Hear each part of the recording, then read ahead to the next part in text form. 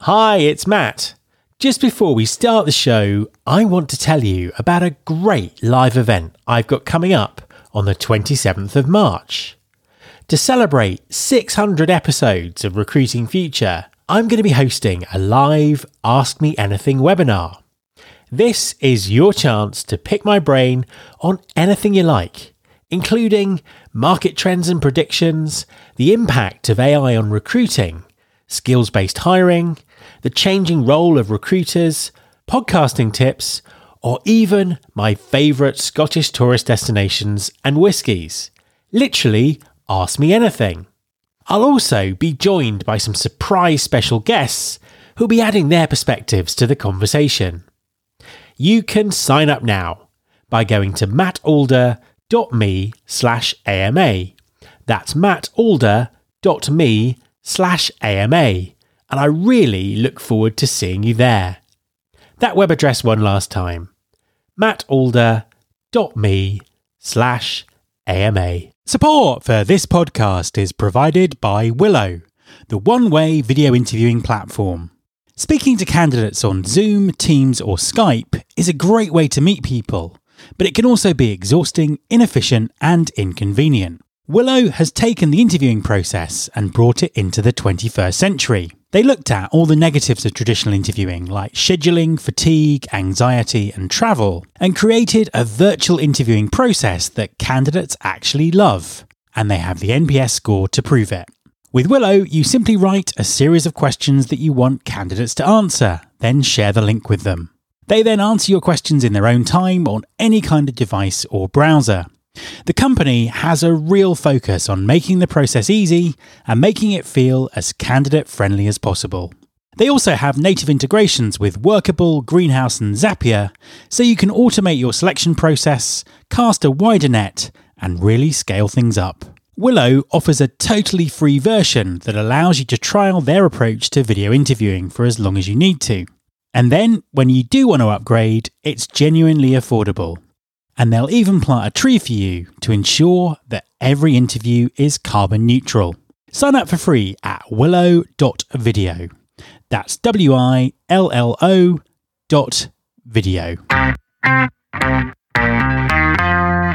There's been more of scientific discovery, more of technical advancement and material progress in your lifetime and mine than in all the ages of history.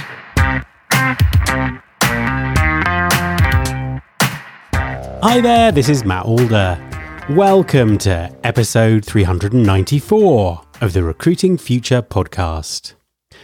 Although I've tended to work with very large enterprise businesses as a consultant, I've always been fascinated by startups and the lessons larger, more established companies can learn from them.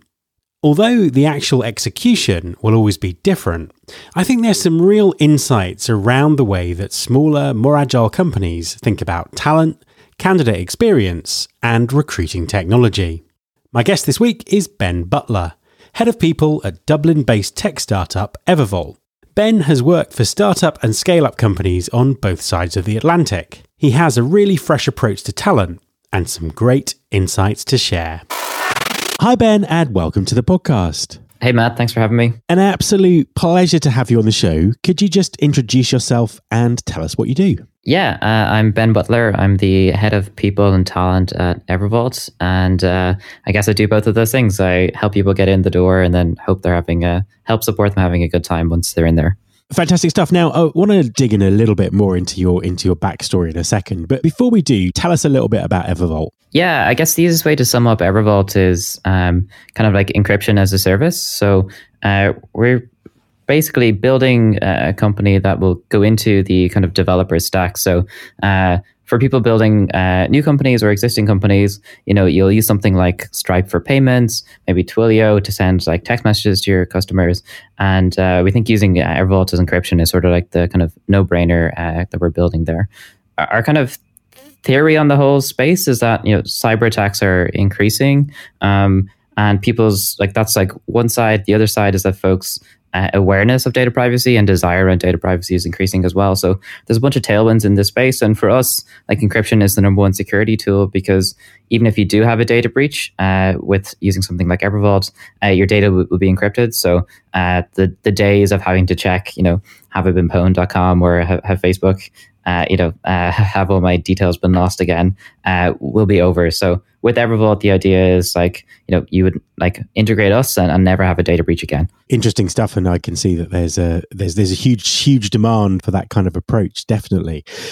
Tell us a little bit more about your backstory. How did you get to do what you do now? I think it's sort of a trope that I think no one, people tend to fall into recruitment, and mine is kind of like that as well. I was at Stripe before EverVault there for about 5.5 years. And when I joined, Stripe was a lot smaller than it was today. I helped sort of build out the Dublin office. Stripe was globally about 200 people and 3 or 4 in Dublin when I started. So I joined in sort of a operations role, but my role felt more like building a little startup where, obviously Stripe had been already successful, but for about 8 hours a day in Dublin time, it felt like it was just us. So building out kind of an office from scratch, interviewing people, trying to build the brand and get people to join. And I felt that as the organization grew, I gravitated more and more towards helping kind of build offices, physically build them in some cases with IKEA desks and things, but building out the teams, the culture, how does an organization operate at certain stages. And after a couple of years in Dublin, I got asked to move to Seattle to sort of do the same thing there. So while I always had operations-y kind of roles, my kind of unofficial job was always sort of building companies and adding people to it. So was at Stripe for about 5.5 years, and then through a combination of COVID, the world collapsing generally, and then I think just 5.5 years at a pretty high growth, high paced company, I decided I wanted to kind of take a break. So I moved home, had a few months off, which I would highly recommend. I remember reading an article back in college about the idea of mini retirements of taking if you can 6 to 12 months off every 5 to 7 years, and I sort of backwards ended up in that. And Shane, the founder of EverVault, reached out one day over Twitter. I'd been just doing kind of crosswords and living my retirement sort of dream, doing a little bit of consulting, thinking about what I wanted to do next. And Shane reached out, and EverVault at the time there was 5 people, and we had a chat, and I realized what I wanted to do was kind of do it all again. I enjoy the beautiful mess that is smaller companies, and coming into, I realized the constellation of things that I enjoy doing were very much in the sort of people space. So coming in to kind of initially kind of build out a recruitment arm, but then my natural tendency is to get involved in a bunch of other things. So building out kind of, I guess, the people operations of the company now. So tell us a little bit more about the challenges, the recruiting challenges that you have at EverVault at the moment. What's the situation like? What are you kind of up against? Yeah, so I guess there's the macro trends that I know you and your former guests have been speaking about in terms of the state of the recruitment market now. Like we're feeling that as well. I think we're in an interesting position where our value proposition is pretty unique for being based in Dublin. We're a Series A funded startup with American levels of funding, which is pretty new for Ireland. A lot of the Irish tech success stories, like Stripe and Intercom, have come from Irish founders, but have seen a lot of their success in the US, and then eventually sort of come back to Dublin. We've been inverting that model a little bit in terms of building from here. And there's us, and I would 2 other companies that come to mind immediately, Inscribe and Tynes. But in a set of 3, it's a pretty unique value proposition because the tech ecosystem in Ireland previously has been, work for a large tech company like Google, or work for sort of a smaller startup that wouldn't necessarily have the same kind of funded trajectory that we do. So yeah, it's actually quite a good value proposition, I think. But the issue is we're dealing in a market where it is new. So even things like what is a Series A, or the sort of backing of the sort of VCs that we have, that in a different market like San Francisco would be very appealing. But here it's a bit more about the kind of education of what that actually means, and the idea that there is this kind of Goldilocks opportunity between, a small startup that like people, it's a big risk, and you won't get paid and stuff. Like, we can give you people competitive salaries, like nice benefits, and getting a sense of the big company perks, but having the ownership over what you're doing and building company from the ground up is really exciting. So the recruiting challenges are the same that everyone's sort of facing.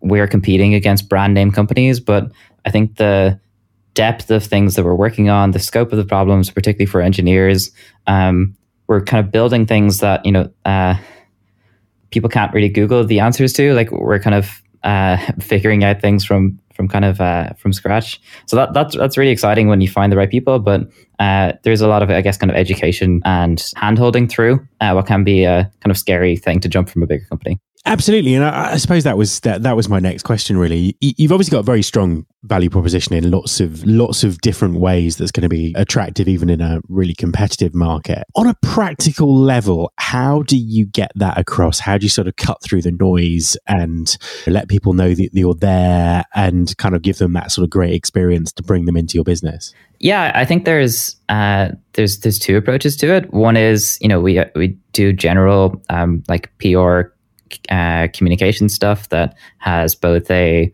hiring and like sales focus to it.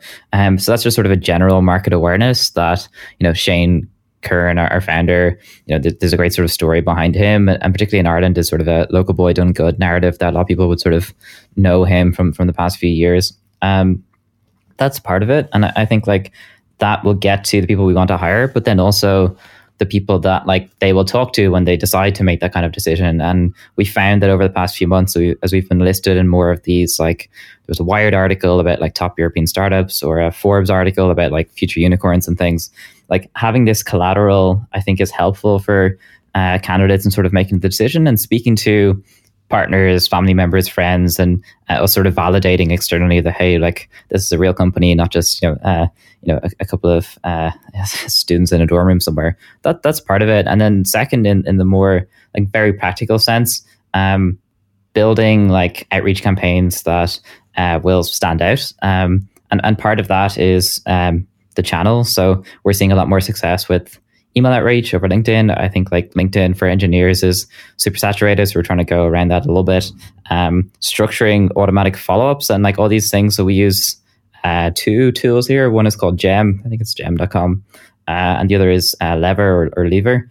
Using them in combination to build these smart, like personalized yet automated campaigns that we're seeing super high open rates of like 92%, which for like engineering cold emails is like pretty high. And seeing good success there. So part of it is, the work that we're doing, communicating that through. And then part of it is, the more granular, making sure we're reaching out to people in a way, following up with them and getting them enticed. But thankfully, what we're selling seems to be working because we're getting some good attention, which is nice. You obviously mentioned that you've got a broader responsibility for people operations. Once you're sort of getting people into the business, how are you making them sort of stay? We've all sort of seen so much about the amount of turnover that companies are having at the moment. How do you keep the great people that you're recruiting? Yeah, I think like part of it is when someone is joining at this point, they're joining for a certain role, but the people that we want to attract and people that are joining are people who want to kind of go beyond the confines of their role. Like that was something that excited me in joining, in that, there's an area of things I'm responsible for, but I'm responsible for the growth of the business as well. Like everyone who joins gets equity in the company and like is treated as an owner and kind of acts that way. So I think that's partly it in terms of having real ownership. The kind of narrative I hear a lot from candidates coming from bigger companies is like feeling like a small cog in a big wheel or amongst multiple wheels. And here, we're helping sort of build the wheel, I guess, and continuing the cogwheel analogy. That's part of it. I think ownership at the big level. Secondly is like paying salaries that everyone has a kind of personal burn rate and stuff, and joining a startup can seem risky. So I think by like offering competitive salaries, we help, I think, alleviate that risk as well. But my focus has been, like, I have seen, Stripe grow, like in many multiples over the years, and continuing that to be the case. And while each company is idiosyncratic and different, there are still kind of commonalities that pervade through them. So some element of this kind of Cassandra-esque ability to sort of see around the corners as to what's coming next, as to, for example, in our office, currently everyone can sit together when they're in and not working from home. That will soon break, and people will be like, across a different floor and these kinds of things as well. So some element of like seeing around it and building kind of proactively can help with that. And then there's just another element of like, I think buy-in and clarity and openness about what we're doing as well. Like we operate in Slack, people can see, like most messages, what's going on. Everyone's calendars are public. You can just ask. So I think there's a mix of transparency, ownership at the higher level, and then just making sure that people's needs are met, whether that's salaries, whether that's other kind of benefits that we offer as well. And I want us to be best in class, even though we're a small startup. Like we offer, unlimited leave, which has its own concerns, but we've built in unlimited leave with a set minimum, as well as things like paternity leave, thinking about how we can support parents better, offering flexibility there as well. And I think it's like all the things that people expect of a larger company can be done, I think, at a smaller level. And like, as you say, like in a market where talent is a limited resource that people are fighting over, it's a kind of strategic competitive advantage for us to invest in our employees and hope that they stay. A quick message from our sponsor, Wonolo. Hi everyone, I want to tell you about Wonolo. That's Wonolo. Wonolo stands for Work Now Locally. Wonolo enables businesses to find quality workers for on-demand, seasonal, short-term and long-term work. Ditch the bulky paperwork and interview process and use Wonolo to find quality workers fast and get work done even faster. With flexible workers and no platform fees, you can save on operating costs, meet demand and maximise earnings with ease. Wonolo is available in over 100 markets, including Chicago, Dallas, Atlanta, New York, and Seattle. Get workers who are ready to work and spend less time finding them with Wonolo. Go to www.wonolo.com/pod. That's www.wonolo.com/pod and take the stress out of finding workers. So you've worked for different types of technology companies. Obviously you were building out a Dublin office, but you've worked for effectively what's a very large tech company. You're now working for one that's scaling up. What lessons have you learned from your sort of current experience that you think might be relevant to people who might be listening from much bigger organizations? Yeah, look, and I definitely don't know everything, but I think from what I've seen is the more you can do to reduce or democratize information silos, the better. Stripe had a great thing where they had essentially like internal email transparency. So you could always send like private emails to people like your manager and things, but you were encouraged to CC like mailing lists that anyone could sort of subscribe to. And like most documents, unless they were sensitive or open, it could be found as well. So I think having kind of transparency, and even though it can become a bit of a fire hose of information, like giving people the access to information, I think like makes people feel empowered. It like reduces some of the like power dynamics that are built around kind of information pyramids. So that's something like I've been trying to integrate more into Evervault, and at the size we're at, like things just definitionally are like everyone's involved in it and people have perspectives. Now there's negatives to that in terms of you put a doc in a Slack channel and suddenly like 10 eyes are on it, and that can feel a bit weird. But I'd really recommend that. It was super empowering at Stripe, and something I'm continuing as well. I think just like trusting people. like in a similar sense, but at Stripe, at all hands meetings, again, it's a practice I've taken to Evervault. It's like we're super transparent about the kind of financials of the company, where things are going, and treating people like business owners. I think is really helpful there.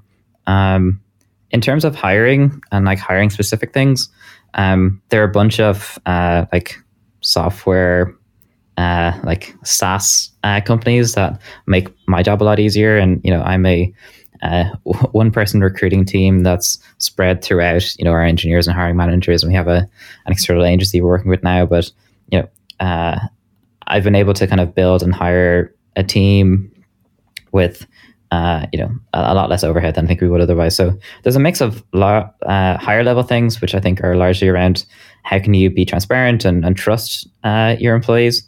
And then secondly, there are a bunch of kind of like practical things, which I can go into if that's interesting. But I think it's getting the higher level things right. And like a sort of aside, but I think when you're thinking about culture and that sort of thing, I think companies tend to focus on the sort of physical manifestations of culture and do this thing where they'll try and mimic like larger companies. So you see this a lot in traditional kind of banks and financial institutions in Ireland, where they're like, oh, we'll put in some beanbags or kind of colored chairs and that'll solve everything or give us this kind of startup culture. But unless you're in really investing at the like higher layers in terms of like the principles, practices, putting in a few beanbags, I don't think it's going to change anything. So a mix of super big things, but also like startups are one paradigm where they are very good for some things and not good for others. So I would be reluctant to like oversubscribe people to that, but they are good at some things.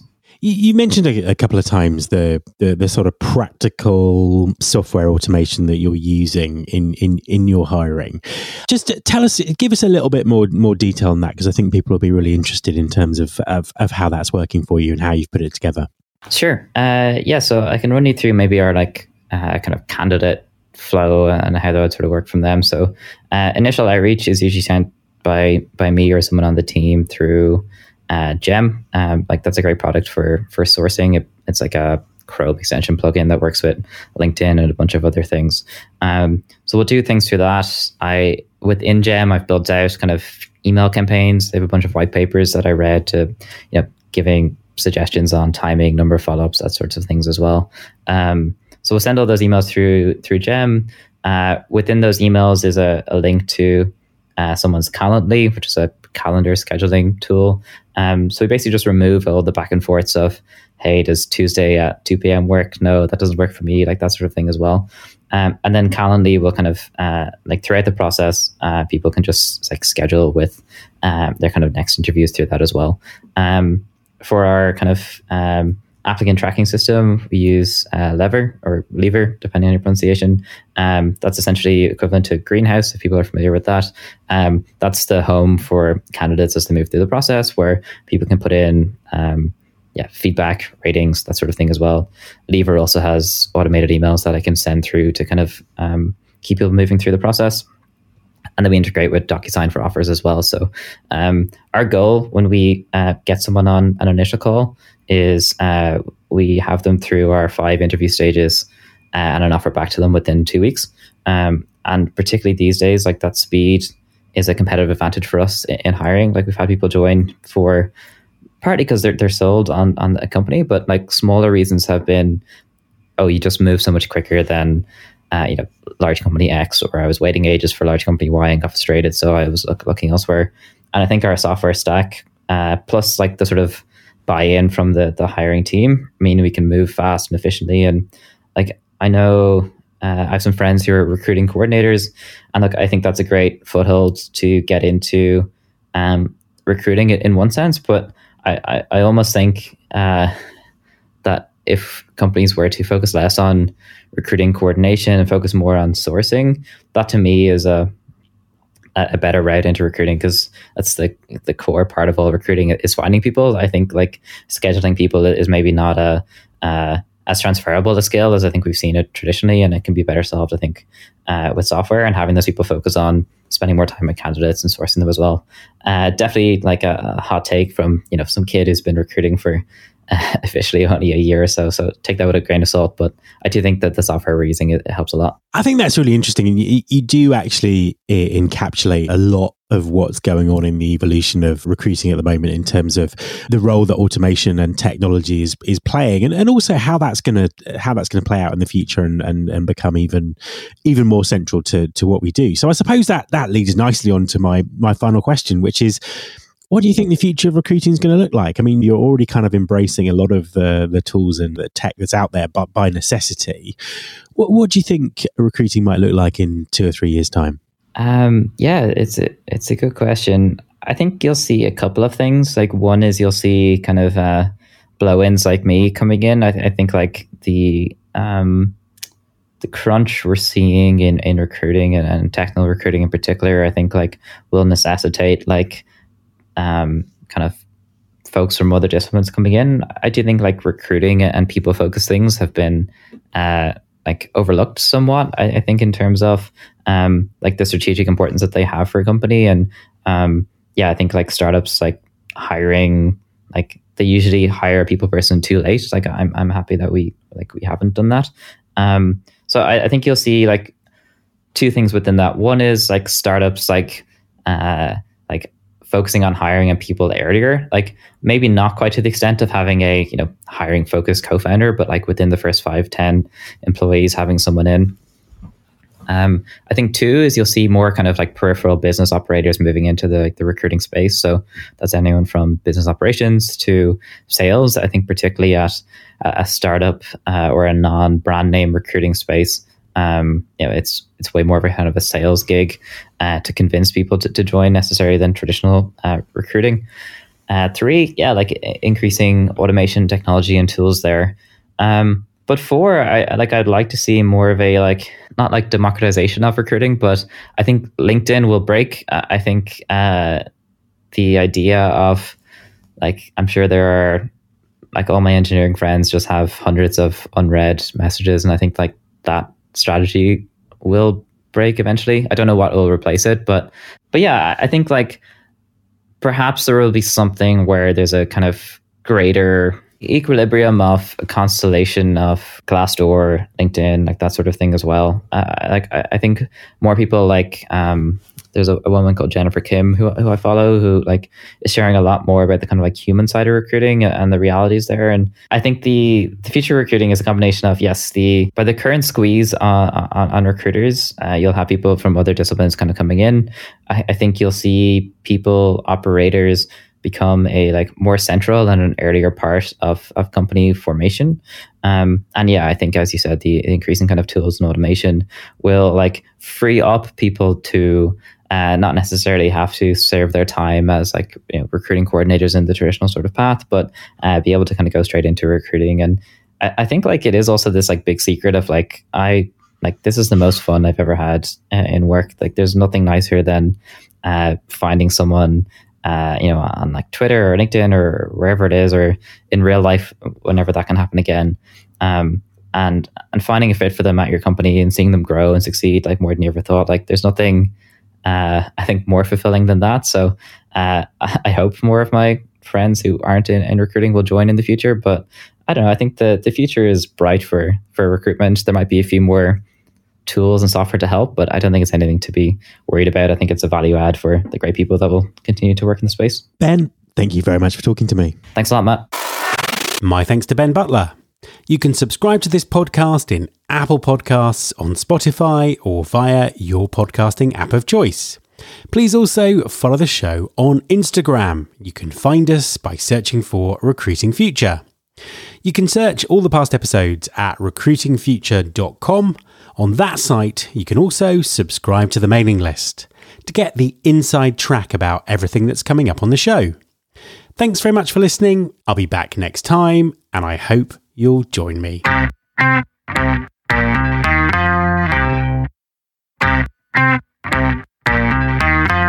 This is my show.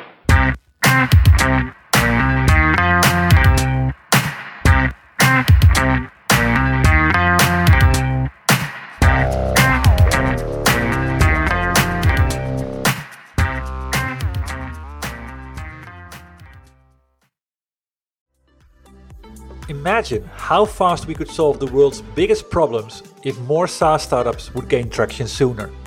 Welcome to the Tech Entrepreneur on a Mission podcast. This podcast is dedicated to sharing experiences from B2B SaaS CEOs who are going above and beyond to deliver change that is noticed. You will hear their secrets and learn what is required to build a SaaS business that the world starts talking about and keeps talking about, and how to overcome the roadblocks to do so.